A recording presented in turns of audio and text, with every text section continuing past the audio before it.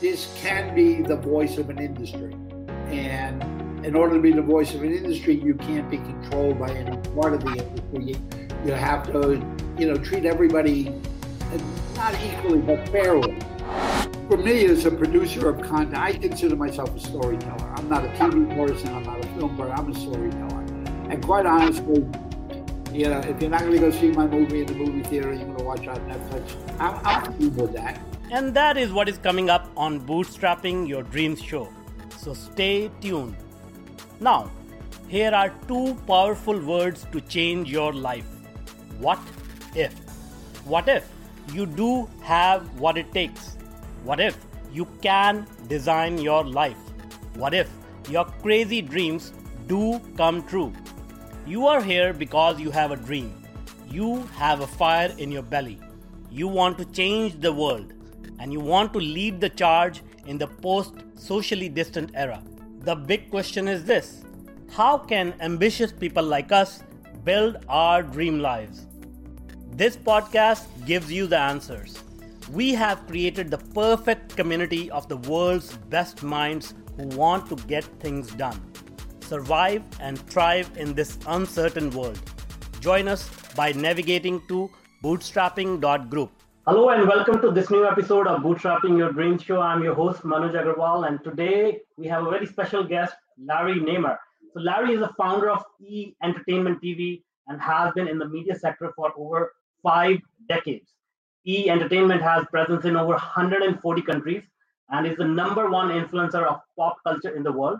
In the United States alone, E Entertainment is available to 92.4 million households.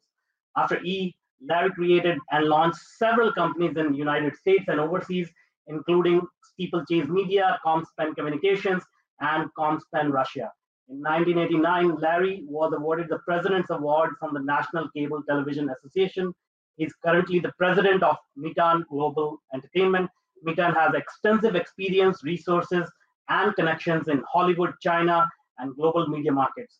Meetan is a very modern take on how media companies must structure in today's rapidly changing business landscape.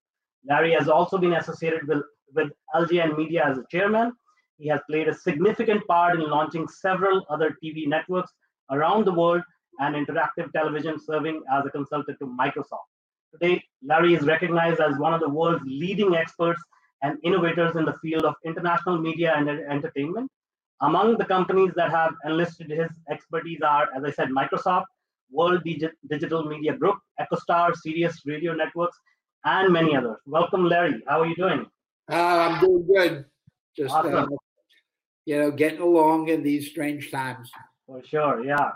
So you've had a tremendously successful career. I'd love to learn more about how you got started, how you got into the media industry. Well, I grew up in Brooklyn, New York. Family was, immigrants. Father's family from Turkey, mother's family from Siberia, and I was the first kid to go to college in the family, and I thought that I would get out and get a civil service job or, teaching job. The family was much more interested in security than they were in entrepreneurship. And, but, for whatever reason, the city of New York wasn't hiring teachers. I had a degree in economics. There wasn't all that much you could do with it. So I ended up getting what I thought would be a temporary job, working for what was then, the new industry, cable TV, and they gave me a job as an assistant underground splicer in New York. And my job was going below the streets of Manhattan and putting the wires together. So I did that, and that kind of led me to start to really think about cable TV and what it's capable of and what the opportunities were. And that was, that was it. Awesome. That's great. So it seems like you got an early break, but you sort of, continued to explore and understand what the industry was all about and looking for new opportunities. And from what I understood about the history of E Entertainment, there is an interesting story of how you came up with the idea of E Entertainment. So can you share that story with us? Sure. What had happened was I had rose through the ranks of, in the cable company, Manhattan Cable, and I eventually ended up to be the director of corporate development within the Timing Video Group. And my final job there was figuring out what would be how to use those cable wires and the resources other than entertainment, which I did. And but then all the big cities in the U.S. started to franchise cable when they realized that it was more than just getting good reception. You get more channels and more services and stuff like that. So all the big cities began to issue franchises, and they wanted cable to be put underground as opposed to on telephone poles. So, I was very fortunate in that my time at Manhattan Cable, I was director of operations at one point, and all the operating technical departments reported to me, including building, construction, underground. And I think I was one of the few, if not the only person in the country that knew how you build underground cable systems. So I got recruited to go out to LA, and when you come out to Los Angeles, you're surrounded by the entertainment business, and all my neighbors and friends and everybody were going to these premieres and parties and award shows and stuff like that. And I said, gee, that looks interesting. I want to do that. And, when I would call the studios and say, hey, can you put me on the list for whatever movie premiere, they would say, well, you're really not in the entertainment business. You're in the utility business. And so I just said to them, I said, look, you have all these great movie trailers, and the only time I ever see a movie trailer is when I'm in the movies. I said, it seems kind of, backwards that you would want to show me the trailer when I'm in my house so that it makes me want to go to the movies. And they said, yeah, but we really don't have a place to put them. I said, great, I'll give you a place to put them. Put me on the list. So we started doing, I had a channel that was simply called The Trailer Channel. And, when we started doing surveys, it would be, what's your favorite channel? And people go, I love ESPN, I love MTV, and I love that trailer channel. I started to think, I said, gee, I'm getting the best 2 minutes of a $50 million movie for free, and people love it. Maybe there's something to explore here. So a friend of mine, Alan Maruf, a friend from New Jersey, and I toyed around with the idea, and we said, you know what, this could be the basis of a new channel that was all about the entertainment industry. And we wrote a business plan and went out. It took us 3.5 years to raise any money because, we were two guys, and we were in a big media company. So the 3.5 years, after we started, we raised the money and we put it on the air. And the initial name was Movie Time, not we changed the name after. And as soon as it went on the air, it became an overnight success. That's awesome. That's an amazing story. So it's amazing how a lot of people think that they don't have any resources, no ideas to build something. But as you just demonstrated, you could just take something that is of little value and people don't know what to do with it, and you can put it together and build a very, very successful business out of it. Yeah, I mean, we looked at it and we said, in essence, it's not very different than MTV was. MTV would, get an industry, the music industry, that would make these, 3-minute music videos and give them to MTV for free for promotional value. So we just said, the movie business and the TV business are the same thing. They're dying for marketing and promotion. Yeah. And, when they have a big smash hit, if you have Star Wars, you don't need anybody's help. But what happens when you have Jaws 5? But we approached people that way, and they began to understand that this could really be a voice of the entertainment industry, and they embraced it pretty quickly. And we grew. The first year, we were the fastest growing cable network in the world, actually. And now E is in 140 countries, and it's it's clearly the number one influencer of pop culture in the world. Wow, amazing. And so I'm sure, as you said, you were sort of coming in from the outside and you had to compete with some big names and big channels. I'm sure it must have been not an easy journey. So can you recall any incidents where you had some challenges you had to overcome, or any new learnings that came your way through this process? Well, yeah, I mean, it was, all the big guys were, we had to face Time Warner and TCI and Comcast and, all of those folks. And, nobody really wanted to see us succeed at the beginning because they didn't like, just two bandits coming in and starting something that, literally was revolutionary. And so, we had a hard time, but we really needed to be independent of any of the big media companies in order to attract the studios. I mean, Paramount, and Universal wanted to come in as investors, and we couldn't take that money because we said, if Paramount is part owner, then Universal is not going to want to put their marketing in the hands of their competitor and Disney. And so we really had to maintain that, being Switzerland, being totally independent of any of the big media companies and having no agenda other than, what does the audience really want? So, and because we really didn't have money, I think then the going rate is, to start a TV network was somewhere around $100 million. And nobody was going to give us $100 million. So we managed to find a place on Wall Street, gave us $2.5 million. And at first we went, what do we do with this? But then, I started calling friends who were teaching, and a friend in Austin, Texas sent me 31 interns from UT Texas. And so we started the company with 11 interns, 11 employees and 31 interns.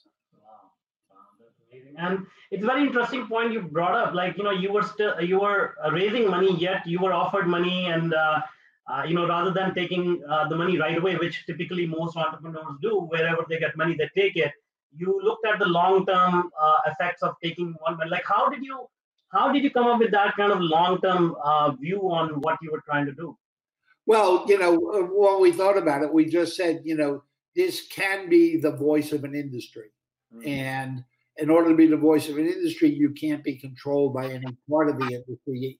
You have to, treat everybody not equally, but fairly. Yeah. So that any studio, any movie maker knew that when they worked with us, we didn't have any other agenda other than what we thought was best for our viewers. Yeah. And that really proved true. And then, the audience, I think, saw it very quickly. That, we weren't out there just doing infomercials for things, and we were really true to what the mission was. And because we had no money, we had to do a lot of things very pirate. And, the audience caught on. Like the first time we ever did, we became famous for doing red carpet. On rivers and, all of that. People don't know the first time we applied to get press credentials, we were turned down. They said, "Oh, you're some little cable thing. We don't need you here. You're just going to take up space." So what did we do? We went around the back and we climbed over the fence and threw the equipment over, and we covered the Academy Awards. The entry, the red carpet, completely. By sneaking in. Wow. And, you could kind of see our people hiding from security and stuff like that. And the audience just loved it. The audience went crazy for it because they really felt that they were getting a view that was very different than, what the big media companies were willing to provide. Awesome. That's great. And so you must have, ran into a lot of entrepreneur people trying to build their businesses. And as you demonstrated, there are things that you can do for the long term, meaning, which are sort of counterintuitive, not taking money from a large company, or as you just demonstrate, like sneaking in to get the job done. So, what is your take on general state of mind of typical entrepreneurs? Like, are they in sync with all these long-term visions, short-term decisions? Are they doing the right thing, or what is your view on these things? Well, I mean, several things. Number one, most really don't think long-term. Most see that first money on the table and they tend to jump too quickly as opposed to endure a little more pain and eventually get to the right deal. But, the other thing I see a lot, and I counsel a lot of people, is, the biggest mistake that a lot of people do is they think their idea is so great and they stay too long. I mean, for every good one I have 20 bad ones. But, the difference between me and someone else is I could look at it and go, you know what I thought yesterday was not very smart. Let's get rid of that. So people spend too much time working on things that really is more about their ego than it is about the logic of the idea. And they don't spend enough time on the ideas that actually could work. So, sticking too long. And the other thing is, particularly here in the U.S. is, and I hate to say this, but U.S. people don't travel terribly well. I mean, American entrepreneurs think that America is it. There is no other market and just do it for America. And, when I got into the media business and I would do planning and modeling of, budgets for new ideas, it would be 95% US and 5% other. We thought of the rest of the world was just other.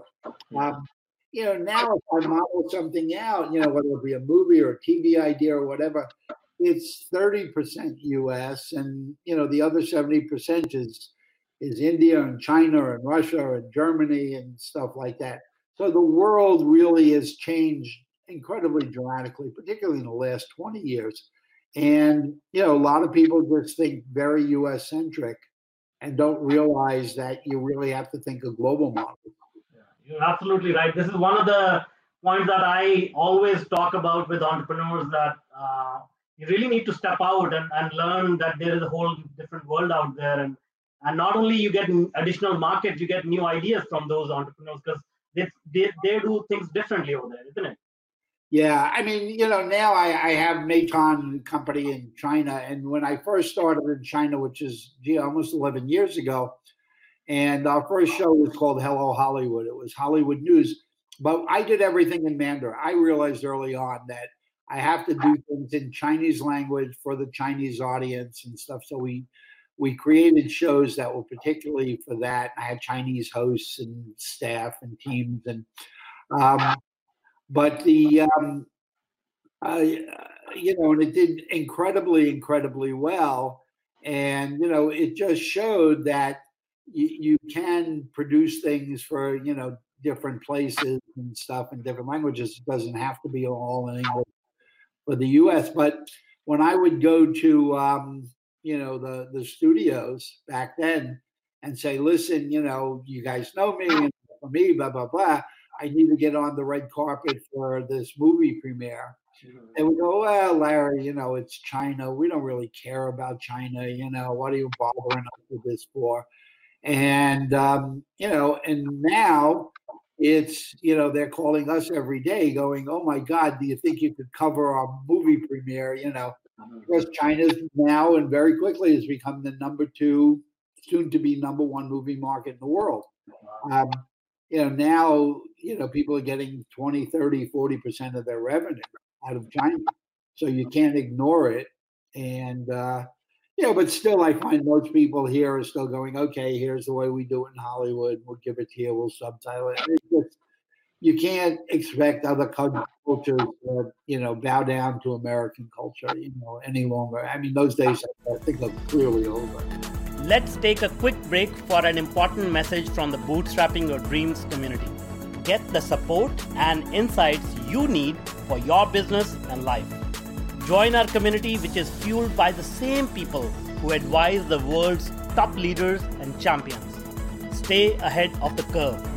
Join us now by navigating to bootstrapping.group. And so one of the things that I noticed, obviously you've had a pretty long career, and you must have witnessed a lot of ups and downs in the economy, in the business. And so at every stage you adapted, just like, you mentioned you launched a channel in China. So how do you become so resilient? How do you adapt so fast to changing environment? Well, first of all, I study a lot. I read a lot and stuff like that. And I for whatever reason, really have had a worldview and, thinking this is the world of entertainment, not the Hollywood center of entertainment. And so I pay attention, but, also for someone who chooses to be an independent, I've had offers to come and work at studios and networks and, do that. And that's not what I'm doing. So, I look at, where could I be on a level playing field with the big media companies? And, typically there are countries like, I went to Russia and now I'm in China where, just because you say, hey, I'm from Time Warner, they don't necessarily bow down. As a matter of fact, in a lot of cases, it works against you. They would rather deal with an independent such as me because I have a agenda. My company in China has a China agenda. We don't think of what we do around the world and how to make it fit into Chinese market. We create for the Chinese market. So, I look for those kind of opportunities. And China's, for me, it was looking and saying it's just a matter of time before they become a world economic power and we become a world economic power. That's amazing. And so, just out of curiosity, like, how many books do you read a week? Well, I read in a month probably about 50 magazines. And I read 2 to 3, sometimes 4 books a month. I read a lot. Wow, that's amazing. I think that's one of the key qualities of highly effective people, if I remember in the 7 Habits of Highly Effective People. Yeah. Well, reading a lot helps and, spending time places. I mean, when I started doing stuff in Russia, I lived in Russia half time. When I started doing stuff in China, I lived in China 2/3 of the time. And, again, another mistake that particularly American entrepreneurs make, but all Western entrepreneurs, is they tend to go into these expat communities and spend all their time talking to people they could talk to when they were back home. But when I go in, like in China, my apartment is in an entirely Chinese area.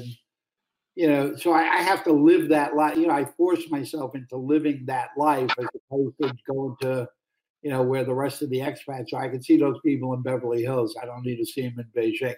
Yeah, that's amazing. Now, you pointed out that you like to work independently. You also second guess your own opinions.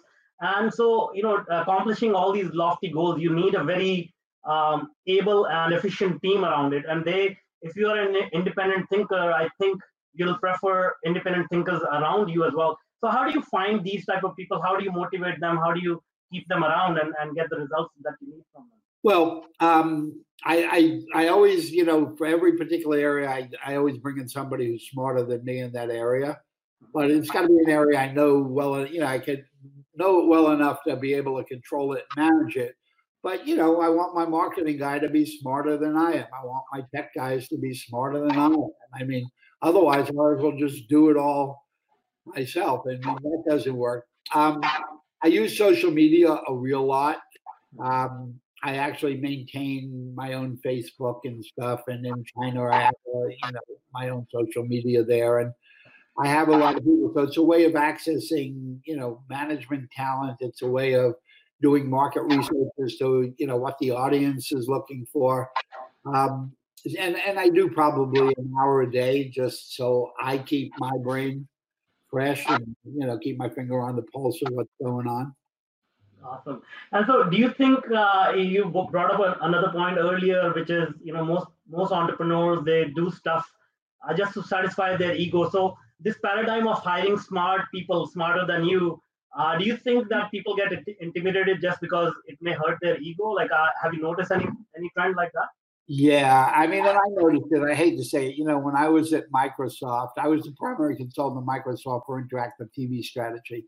Mm-hmm. And, when they knew that they needed to branch out to media and entertainment, but I would watch their hiring practices. Instead of hiring the best people from Hollywood that they could, they would hire the people from Hollywood who best kind of would like them. Mm-hmm. I'm going, well, what do you need more people that are like you? You need people who think differently than you. But it really showed me, and I see that all throughout the tech world. Mm-hmm. It's two different worlds. Tech people, Silicon Valley and Hollywood. I mean, we think differently, but there's no reason that we can't work together make great things happen. But, I think Hollywood is intimidated by the Silicon Valley folks and the Silicon Valley folks or whatever. So they look for people they're comfortable with as opposed to the best people. That's, I think, unfortunately, that's true for every field. I have worked in a number of other fields, and I noticed the same trends there as well. Yeah. But anyway, I mean, right now we are going through a global experience of this whole pandemic situation, and entertainment is one of the industries that is getting affected quite a bit. So, what are your views on the long-term effects on entertainment from this pandemic? Well, no matter what happens, the world is still going to need entertainment. The world wants entertainment, particularly in hard times. People want to just lose themselves and take their mind off of the problems and stuff. For me, as a producer of content, I consider myself a storyteller. I'm not a TV person. I'm not a film person. I'm a storyteller. And quite honestly, if you're not going to go see my movie in the movie theater, you're going to watch on Netflix. I'm fine with that. So, there are a lot of people that still hold on and go, "Oh, I'm a filmmaker. My movie must be in the theater," and that's all BS. Now, I think if you look at the positives that have come out of this situation, and I do think that out of chaos comes opportunity. People have begun to realize that things like Netflix and Amazon and Disney and NBC's news service. These are all pretty cool. And there's no reason that, other than Star Wars and Masters of the Universe and, those really big movies, you don't have to see them in a movie theater. They're great just watching them at home on stuff. And I think, Netflix has raised the bar on quality. I mean, you look at the quality of the stuff that's on digital and all of that. Not just is Netflix good, but it's made HBO better. It's made Amazon better. Because they have to keep up. And, for me, it's great. I mean, not just as a creator, but as a viewer. I'm a consumer of that. I watch some of the stuff on TV now, and it's Godfather level. I mean, the writing is amazing. TV, people say TV's dead. It's not dead. It's actually never been better. Yeah, I agree. And one thing here you pointed out, storytelling. Obviously being in the entertainment industry, in the movie industry, storytelling is an integral part of your business. But I believe storytelling can be instrumental in every business. Starting from brick and mortar to Silicon Valley to everything. What are your views around that? Say that again. My views around which?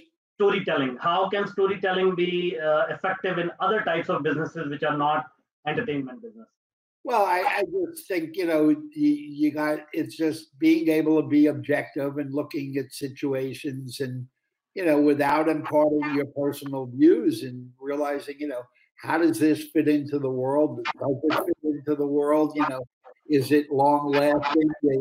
And then, the other thing you got to get to is it's sustainable. Now again, in, my field, people are going, oh, YouTube creators and stuff like that. Well, it's great to create TikToks and all that stuff, but eventually real life takes over. And, you got to pay the rent and you got to eat, you got to feed the kid and do all of that stuff.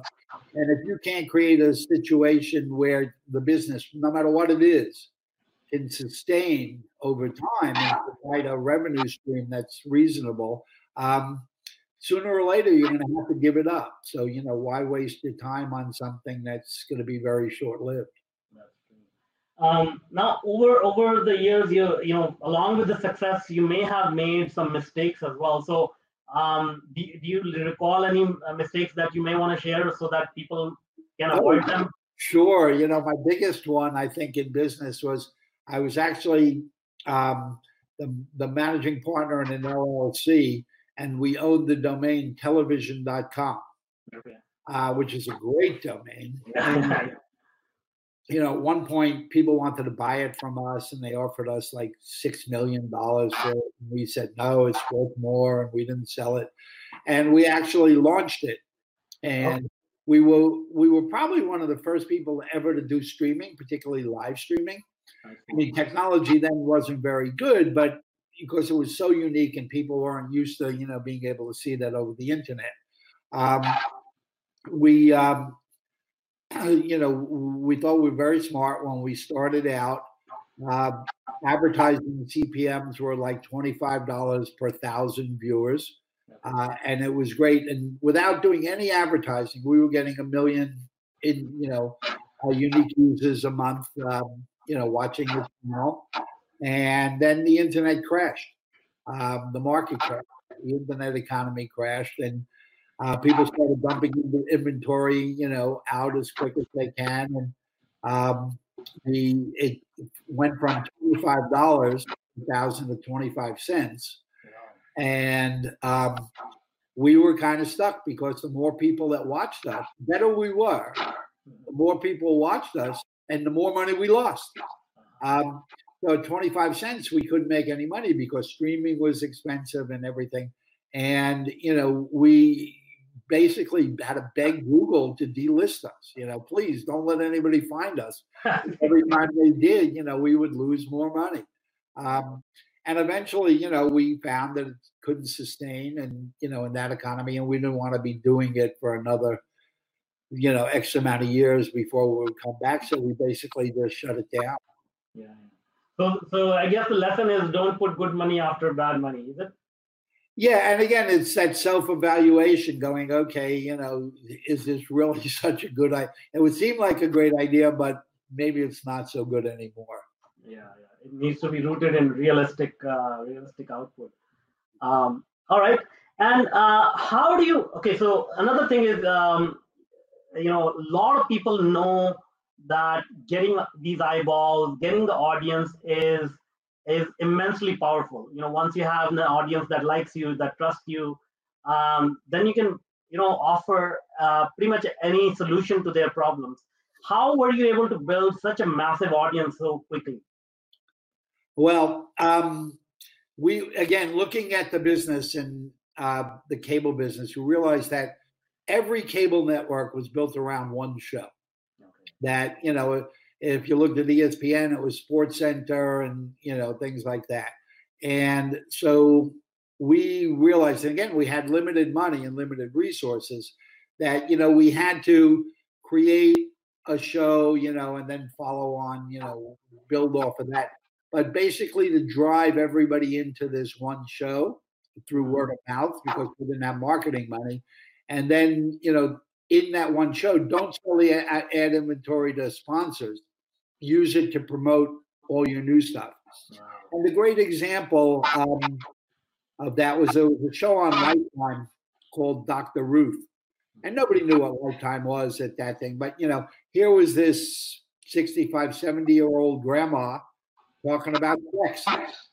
And people would, catch it and go to work the next day and go, oh, my God, did you see that Lifetime network, that Dr. Ruth?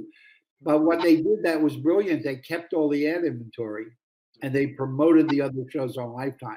So they built a network around the one show. And, with us, with limited money, the first show we came up with, and I was part of that group, we came up with a show called Talk Soup. Mm-hmm. And Talk Soup starred Greg Kinnear, and nobody knew who Greg was, and nobody ever heard of Talk Soup. But it was a TV show that made fun of TV shows. Yeah.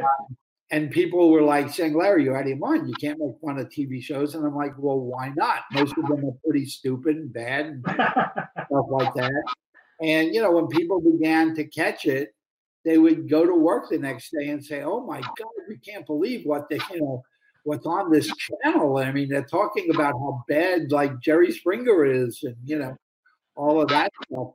So that was our showcase. And then we followed that with another one. Alan and I met this radio guy in New York, and we thought he was brilliant and that we could build word of mouth around him. And, when I wanted to do this TV show, everybody's, everybody said, Larry, radio's been dead for 25, 30 years. Why do you want to do a TV show? I said, you don't get it. This is a comedy. This is WKRP in Cincinnati. And it was the Howard Stern show. Mm-hmm. And, so not only would Howard have a very controversial show on television, when he was on the radio, he would talk about his television show. And people go, E-channel, what the heck is that E-channel? Let me check it out. So we used a lot of secondary media to help build that audience.